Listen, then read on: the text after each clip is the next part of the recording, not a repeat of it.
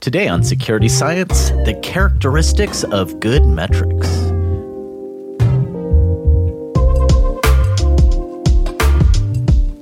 Thank you for joining us. I'm Dan Mellinger, and today we continue our mini-series of Risk Measured, where we break down the concepts of quantifying cybersecurity. In this podcast, we cover a lot of pretty complex or at least very unintuitive concepts when it comes to measuring and tracking cybersecurity and risk in particular. We've seen a ton of cybersecurity research reports lately, and it can sometimes be difficult to understand, let alone employ metrics that are good and know which could be inaccurate or even sometimes misleading. I love this quote popularized by Mark Twain. There are three kinds of lies: lies, damn lies, and statistics. So today we want to go back to statistics class a bit and discuss some of the characteristics of good metrics to help people understand what you should be looking for when you want to meaningfully quantify cybersecurity phenomenon, program performance, or really anything. So myself, I'm far from qualified to teach anyone about anything related to math, so my guest today is our head of measurement magic, our chief data scientist, Michael Roitman. How's it going, Michael? Pretty good, pretty good. This one is really exciting. This was work I did maybe almost 10 years ago now. Yeah. And it's useful for anything, like metrics for measuring your Apple health goodness. Yeah. How good are you at meeting your health fitness goals? You also need those metrics to be like statistically valid and useful, and people rarely think about this. This all came about. I was looking at security metrics that existed before we started Canon, as we're kicking off our we should do reporting in the platform. How should we build that out? Mm-hmm. All these metrics kept popping up, like mean time to remediate, days to patch. And I was looking at those being like, where did these come from? And I started to realize that nobody had thought about whether they're good or not. They were just what was available at the time. Or what you think you want to know about something, right? Yeah. And sometimes that leads you down pretty bad rabbit holes, as I think we'll get to today. I think America discovered that these last 4 years, honestly, which I mean is interesting. Like at first when we were talking or thinking about doing this concept for a podcast, right? I was talking to you about this earlier. I was like, okay, we're going to help people understand some of these characteristics, what it means, right? I thought it was going to be kind of like a boring but necessary primer on, right, this kind of underlying foundational thinking you should have when you're looking at numbers. You thought it was going to be a statistics class. And I hate math, right? I'm really bad at math. I went into comms for a reason, right? But the more I've been kind of laying out the show notes and doing some of my own research on this, I'm like, this is probably going to be a damn good episode, honestly. And I think it's kind of more necessary now than it has been. We have more data points now.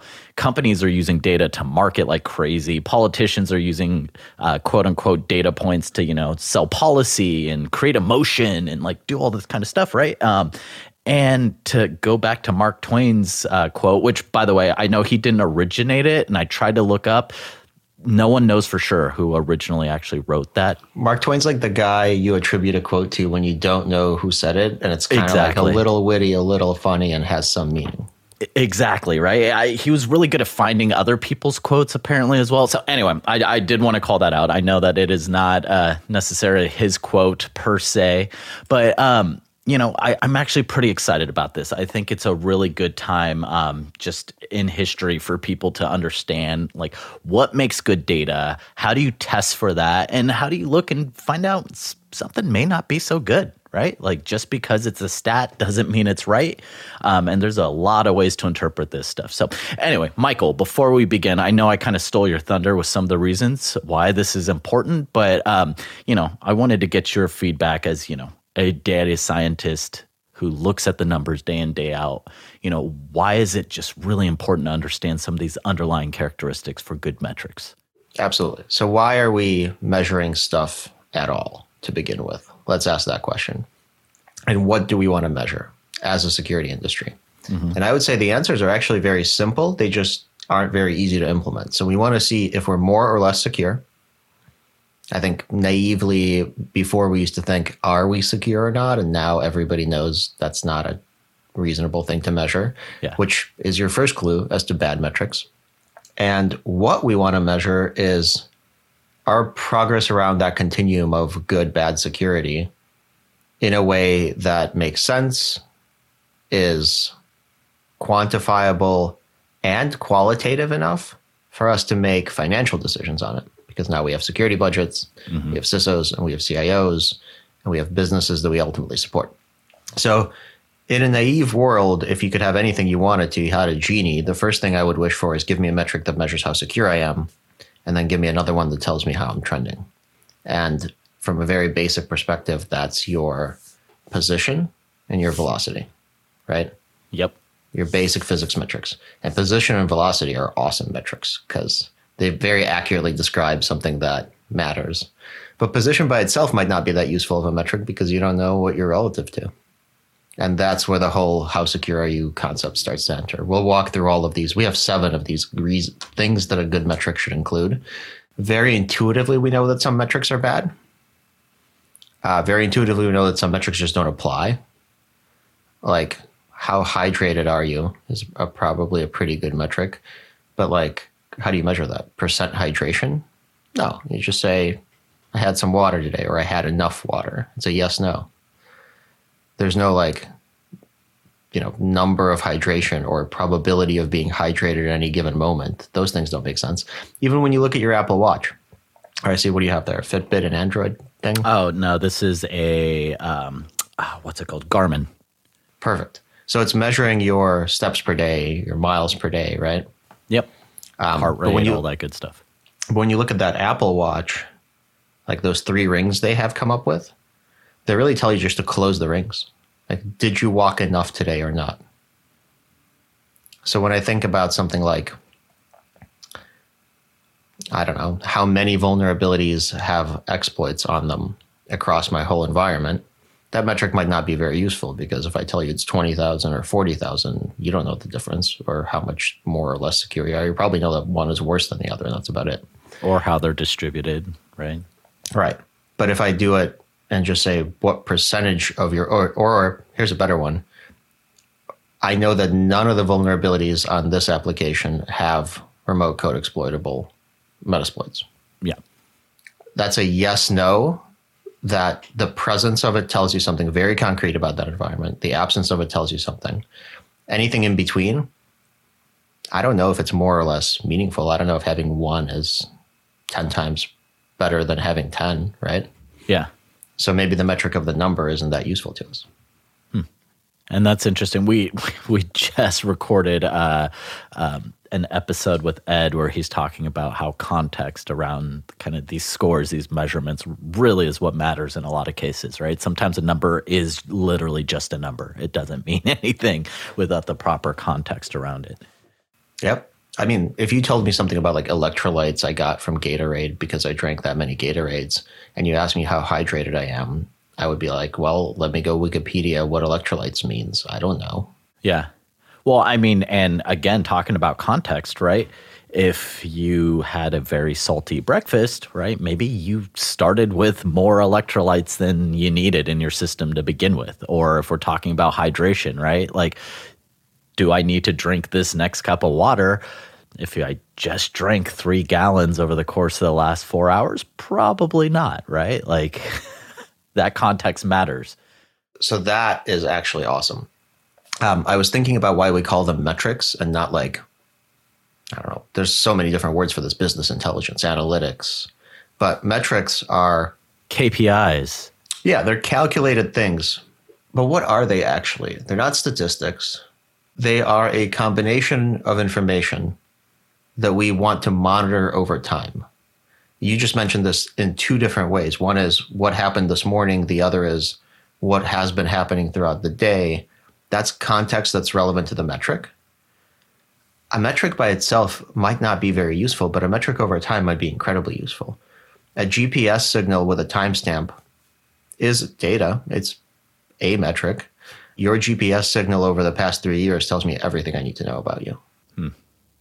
Interesting. So what you measure over time also matters a lot. I remember, I think yesterday, wow, feels like it was weeks ago, I was looking at a ServiceNow vulnerability response module with a bunch of people at Kenna. and we were looking at some of the metrics that come out of the box there. And one was number of vulnerabilities per week. What does that mean to you? Discovered? Like inherent? Remediated? So instantly you're like, give me more context, but let's say it's discovered. Okay. And it's just a graph of like, 1,000 here, 10,000 here, 1,000 here, 20,000 here. I mean, that like, are they scanning one week or not in another? Like, what are the sources? What are people doing? Did they just onboard a whole bunch of iPads or something? I have a lot of questions. There's like 14 different ways you could affect that metric, which is why it's a bad measurement of the thing we're trying to measure, which is allegedly security. Not bounded. Not bounded makes it. Oh, let's talk about the first one. Okay, but before we do that, number of vulnerabilities per week is a terrible metric because time is not a very useful way to measure the number of vulnerabilities. It is a description of a state. And you're telling me I'm going to pick one description of the state of a really complex system, an enterprise, and measure it over time. You probably actually want to measure like 14 different things over time to get a good picture of the system. Time is a very useful metric for measuring things like probability or risk, because inherently those things are time-based, right? The probability of something grows over the exposure period. It has time baked into the very definition of the thing. But open vulnerabilities or closed vulnerabilities have nothing to do with time. It's like that thing is blue. And what you're really looking at is a graph that says it was blue, it was green, it was blue, it was green. That's not information that you can make decisions off of. Yeah, it's functionally irrelevant to the end goal, right? Yep. So we meandered a lot, but before we kick into the characteristics, I love how metrics, we got into like a philosophical discussion on why it's important to understand good metrics. Statistics is philosophy if you do it right, or at the very least, your philosophy influences which statistics you look at. I'm stealing that as well. Statistics is philosophy if you're doing it right.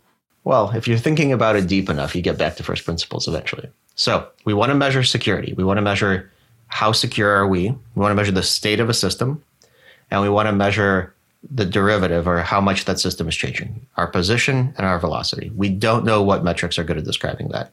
But so far, what we do know is that time is useful when it comes to some metrics. For example, your mean time to remediate. If that's changing over time, that's telling you something about how quickly your teams are responding to vulnerabilities. Of course, there's other confounding things there, like what types of vulnerabilities you're responding to.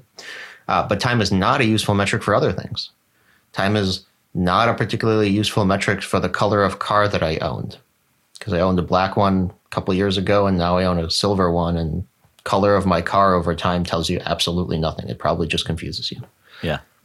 Similarly, the number of systems might change. The organization might change. The vulnerabilities released might change.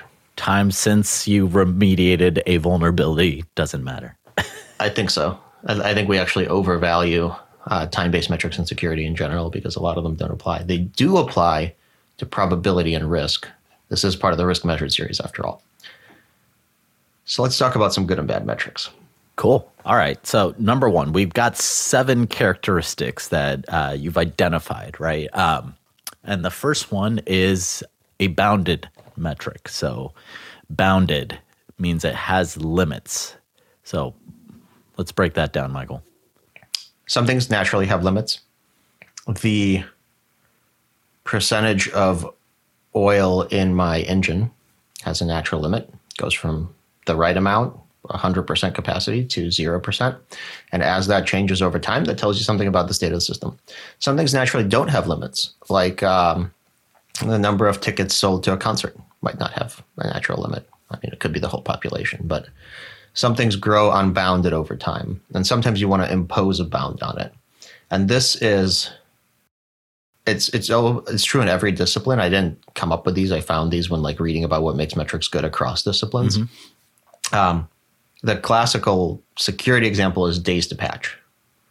So your days to patch can be infinity. It can grow over time. If you've never patched a vulnerability, it's going to keep growing. And you might want to make that a lower thing because you think it's indicative of how secure you are, but it's an unbounded metric. And so if you lowered it from, my average day to patch was 100 to 99, did you fix one vulnerability really quickly and forget the rest? Did you actually make anything more secure? Or did you happen to do one anomalous event? Are you seeing the relationship to the Flaw of Averages podcast here? Yep.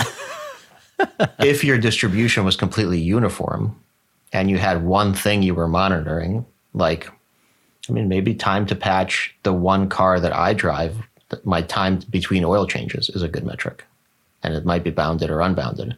But when you're talking about a statistical population, an unbounded metric is very susceptible to flaws in the distribution. And so it's not a particularly good metric. Especially when it comes to making decisions based off of that, right?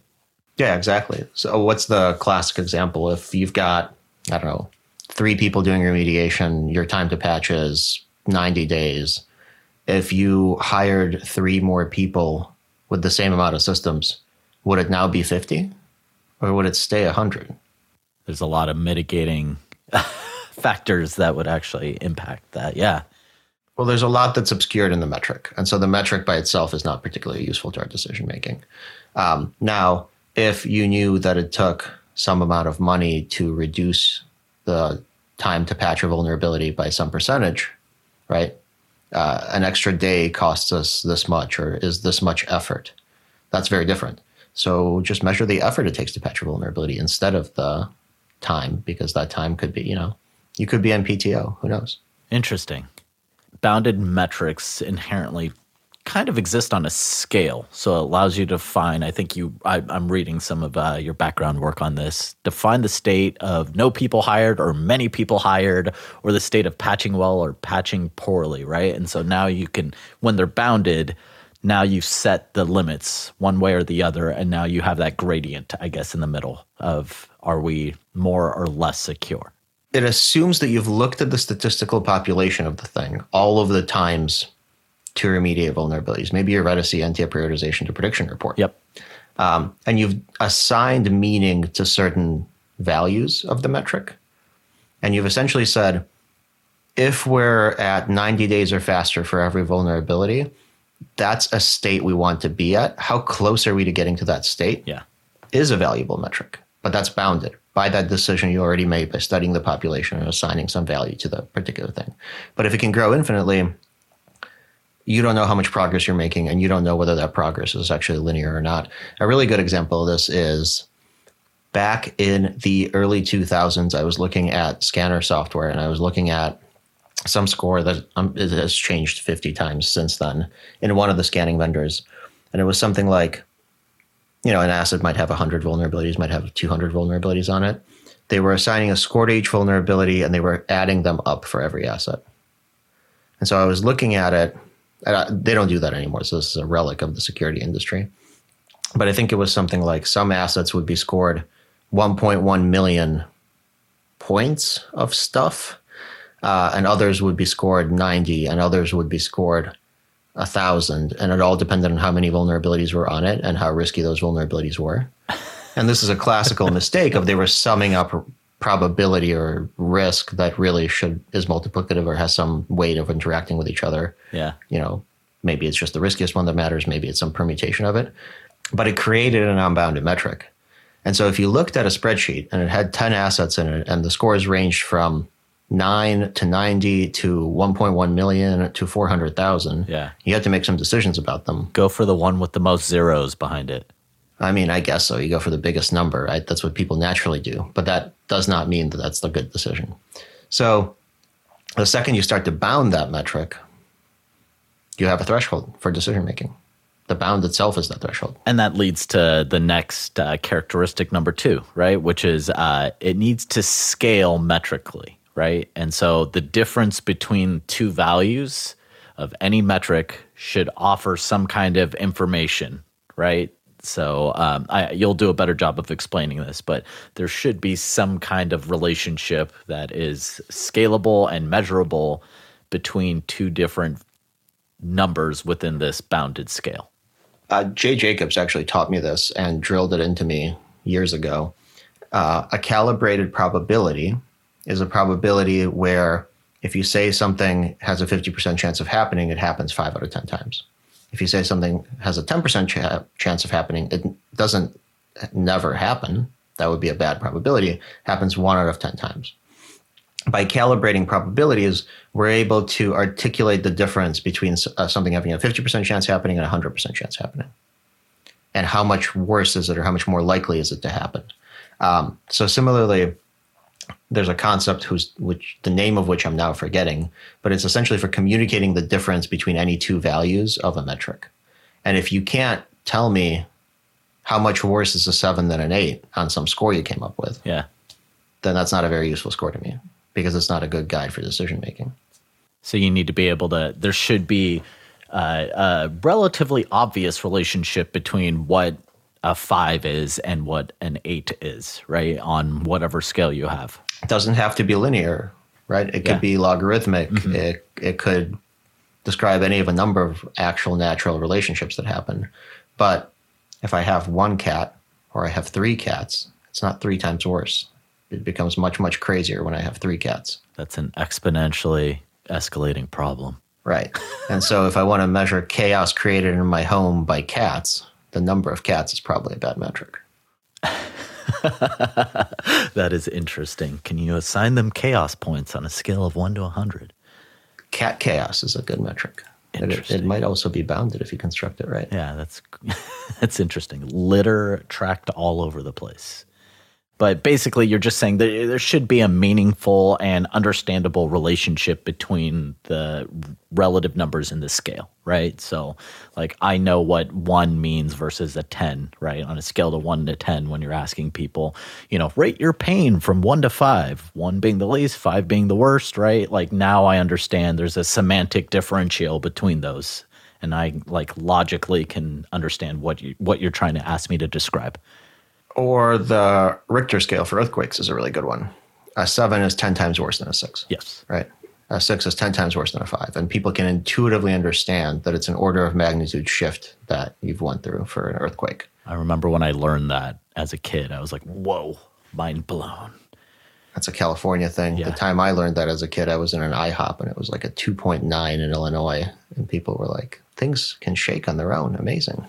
What is it? I think it's not the Palace of Fine Arts. Anyway, they have a earthquake simulator down here in Golden Gate Park. You can go in and it'll walk you through each of the big ones and what it would feel like and for how long.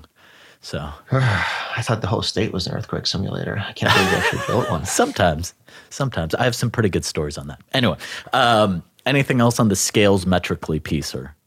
Well, it flows very naturally with the bounds. That's the other thing I want to say. So once you bound a metric, you've kind of constrained your decision making. You've constrained the information that you're looking at to be useful to you. Now you need to figure out what happens on the in-betweens. The coolest thing about this is that if your metric is yes or no, does this vulnerability have a metasploit? What percentage of vulnerabilities have metasploits? It's a binary variable. Mm-hmm. That scales very easily. The 1 is bad, the 0 is good. You have a very easy understanding of the difference between the 2 possible outcomes.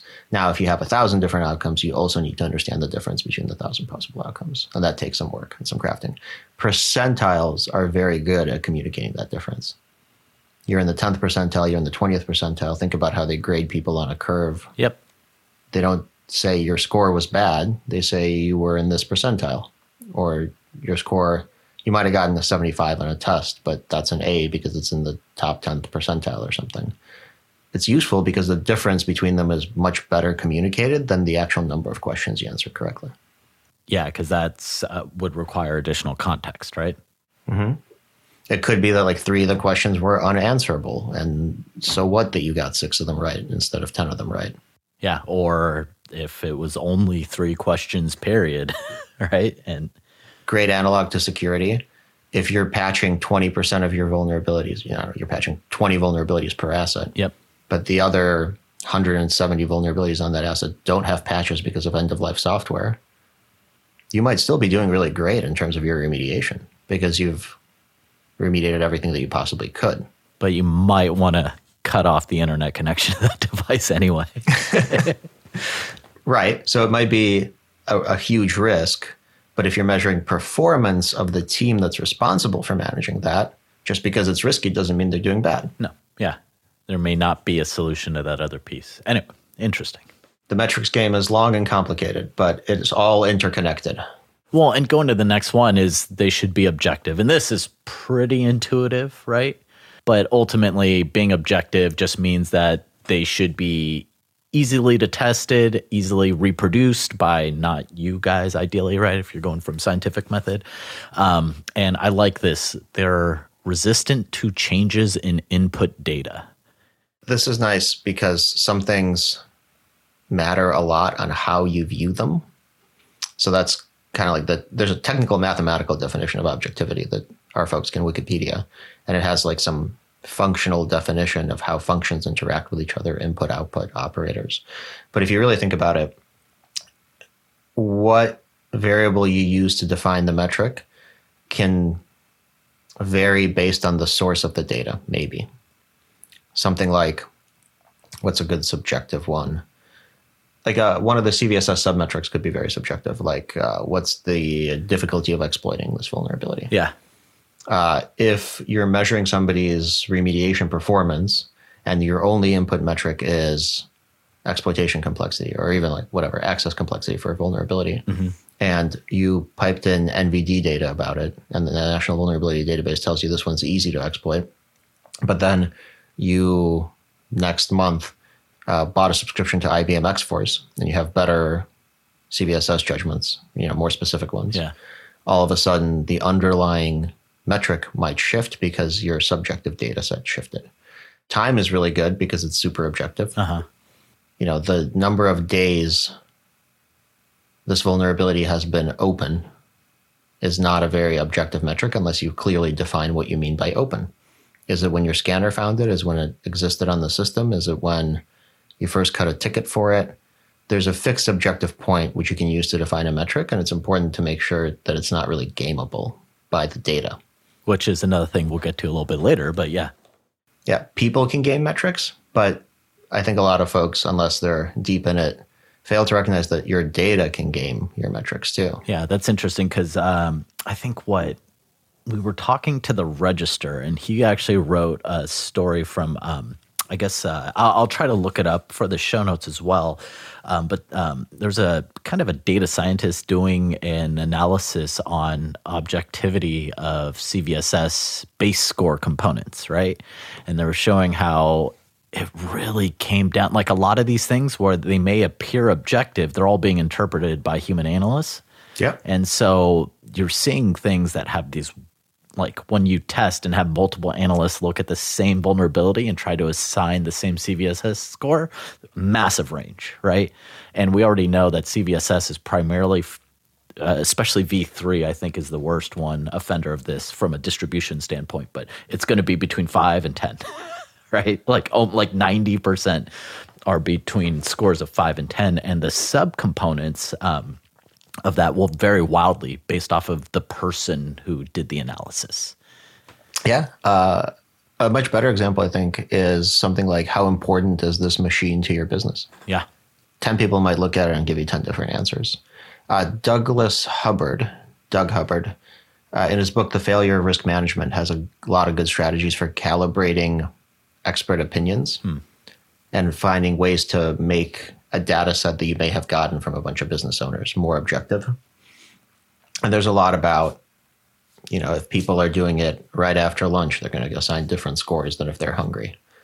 And so a lot of metrics are susceptible to this. A lot of failures occur because the input metric is subjective, but we don't realize that. Yeah. This was my first big revelation when I was looking at security data. It was me looking at CVSS submetrics, being like, this is the 10 commandments handed down to us at the mountain. But when you really look at what's happening on the mountain, I have the there's tablets. People making judgments. Yeah. Interesting.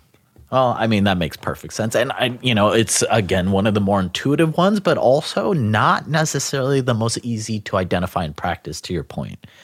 And then I closely related, right? The fourth key characteristic is valid, right? The metric should be valid. And in this case, that means that it actually measures what you want it to measure, which is not so cut and dry. I love this one because you read it and you're like, well, duh, of course it should be valid. I know what validity means. But if you try to define it, there's, again, a very technical definition of validity. Yep. If you give me two inputs that produce two outputs, and and the difference between them is the same, then the next time you give me those two inputs, the output should be the same. Yep. And that makes a metric valid because it's reliable. Or that's a completely different one. But maybe we should have switched the order. Let's package them up together. Valid and reliable. Reliable means you put something in, you get the same thing out time and time again. Yep. Assuming all the other conditions are equal. That's not true for all metrics because of that subjectivity sometimes, or because the distribution might change a lot, or because the bound keeps going up. You could have metrics that are recursive where a new vulnerability came out, and the score that you get on that asset might be based entirely on everything else that's on it. So that's a bad way to measure something like progress towards like the past state of a system based on new information that's coming out about it. So reliability is all about input, gives you a predictable output. You know how you got it. So neural networks will sometimes struggle with this, but usually give you the same output for the same input. And that's how you can figure out what contributes to the models. Similarly, validity is if you've got two inputs, two outputs, the distance between them has to be the same. Oh, so the interrelation between the metrics, right? Because they're bounded, they're scaled. That scale, right, the way they're represented when you do the number crunching, the validation on the back end, right? They should be the same between the two. That the differences that you set out to measure should consistently come out that way, and then reliable is consistency, right? So one's talking about your input-output function, and the other is talking about the result of the relationship. And if you have a metric that's not scaled, it's likely not going to be all that valid. If you have a metric that's not bounded, it's likely not going to be reliable. So these are very technical terms that I don't know the deep technical statistics about. And our listeners probably also don't need to know them, but the Wikipedias are out there. We'll link to them. It's interesting that there's very mathematical, technical definitions of things that we use very colloquially. And we'll say things like, oh, yeah, that's totally valid. I looked at that data. It makes sense. I rely on this metric. That's not what you mean. You mean something very precise and technical, and we need to make sure that our security data is that too. Absolutely. And which is really hard to do because, right, one of the biggest challenges as well, not even measurement, but just collecting is how dirty all these data sets can be, right? So like you may put in specific queries and you may not get out a consistent or reliable output from that either, right? And so that... Well, for a number of technical reasons that have nothing to do with your metric or its poor construction, but it's hard to query every GitHub repository in the world for an exploit. We've done a podcast on that one too. Good. Jay will tell you about the problems he ran into trying to do that, but you query GitHub for a CVE and you can't crawl all the code in the world at once with that API request. And if your metrics reliability is based on that query rather than the output of what you got, it might look very different depending on what response you get from the API. That's it.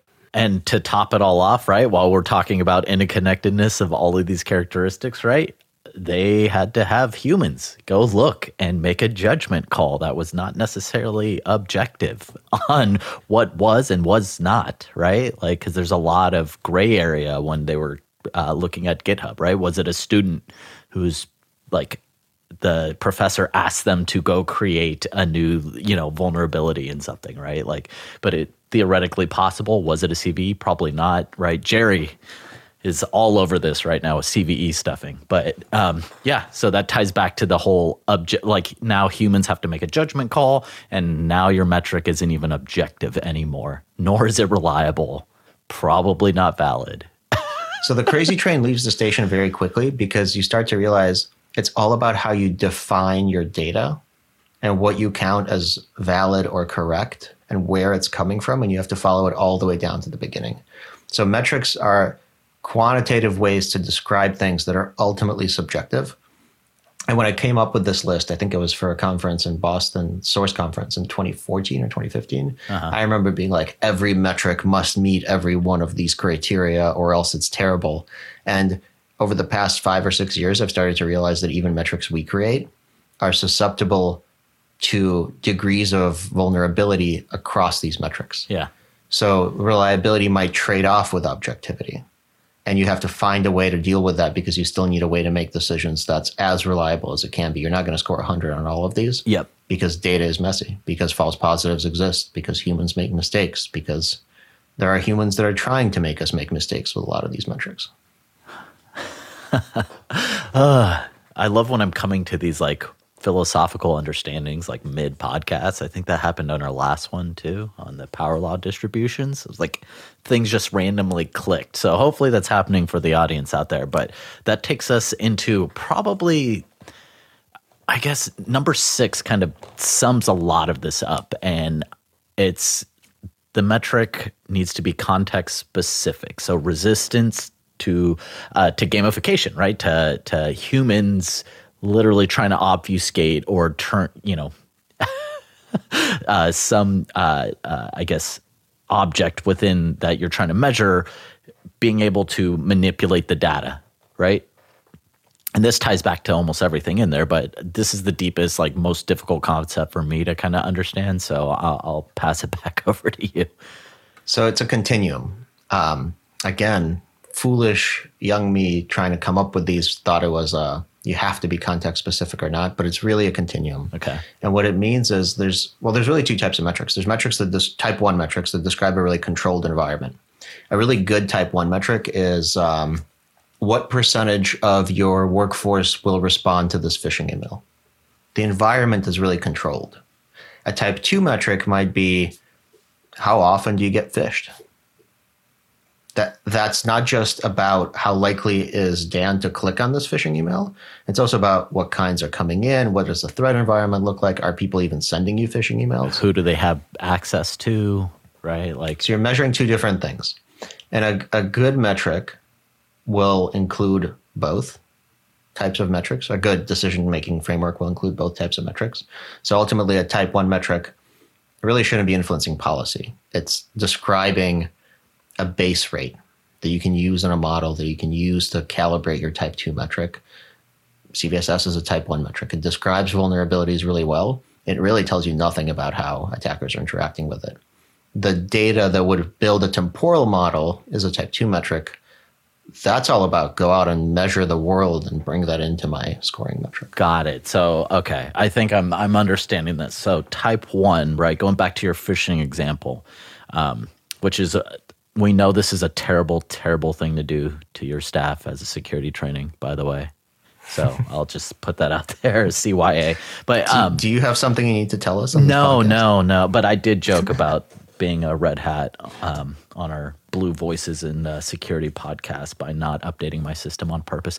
But no, going back to the phishing example, right? So if you're conducting a phishing test on your environment, as a security practitioner, you are the person who defined who you're sending this phishing email to, whether it's the entire sample, what countries, what geos, right?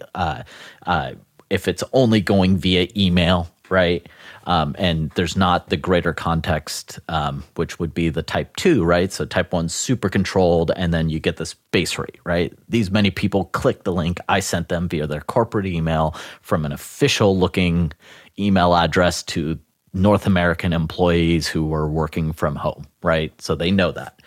And then type 2 is more of the interaction with the surrounding environment, right? So realistically, if you're getting phished, people might do it through their LinkedIn, or they might look and get more details on specific people who make their LinkedIn public, right? So now I know this person does this at this company versus a lot of the other people don't, right? So there's other factors that could lead to success in phishing other than this very controlled type 1 metric, right? And so type 1 metrics are a controlled experiment to try to remove a part of what's happening in the real world so that we can learn about it. And type 2 metrics make validity really hard because attackers change their behavior all the time. And so if you have great type 1 metrics, this is why we need CVSS, this is why we need CVEs, we can figure out if this stays fixed and the real world environment is changing, what's actually changing. And we can construct valid metrics using both of these. Context specific is also really interesting because the best way to detect that something's not context specific is when it's really gameable.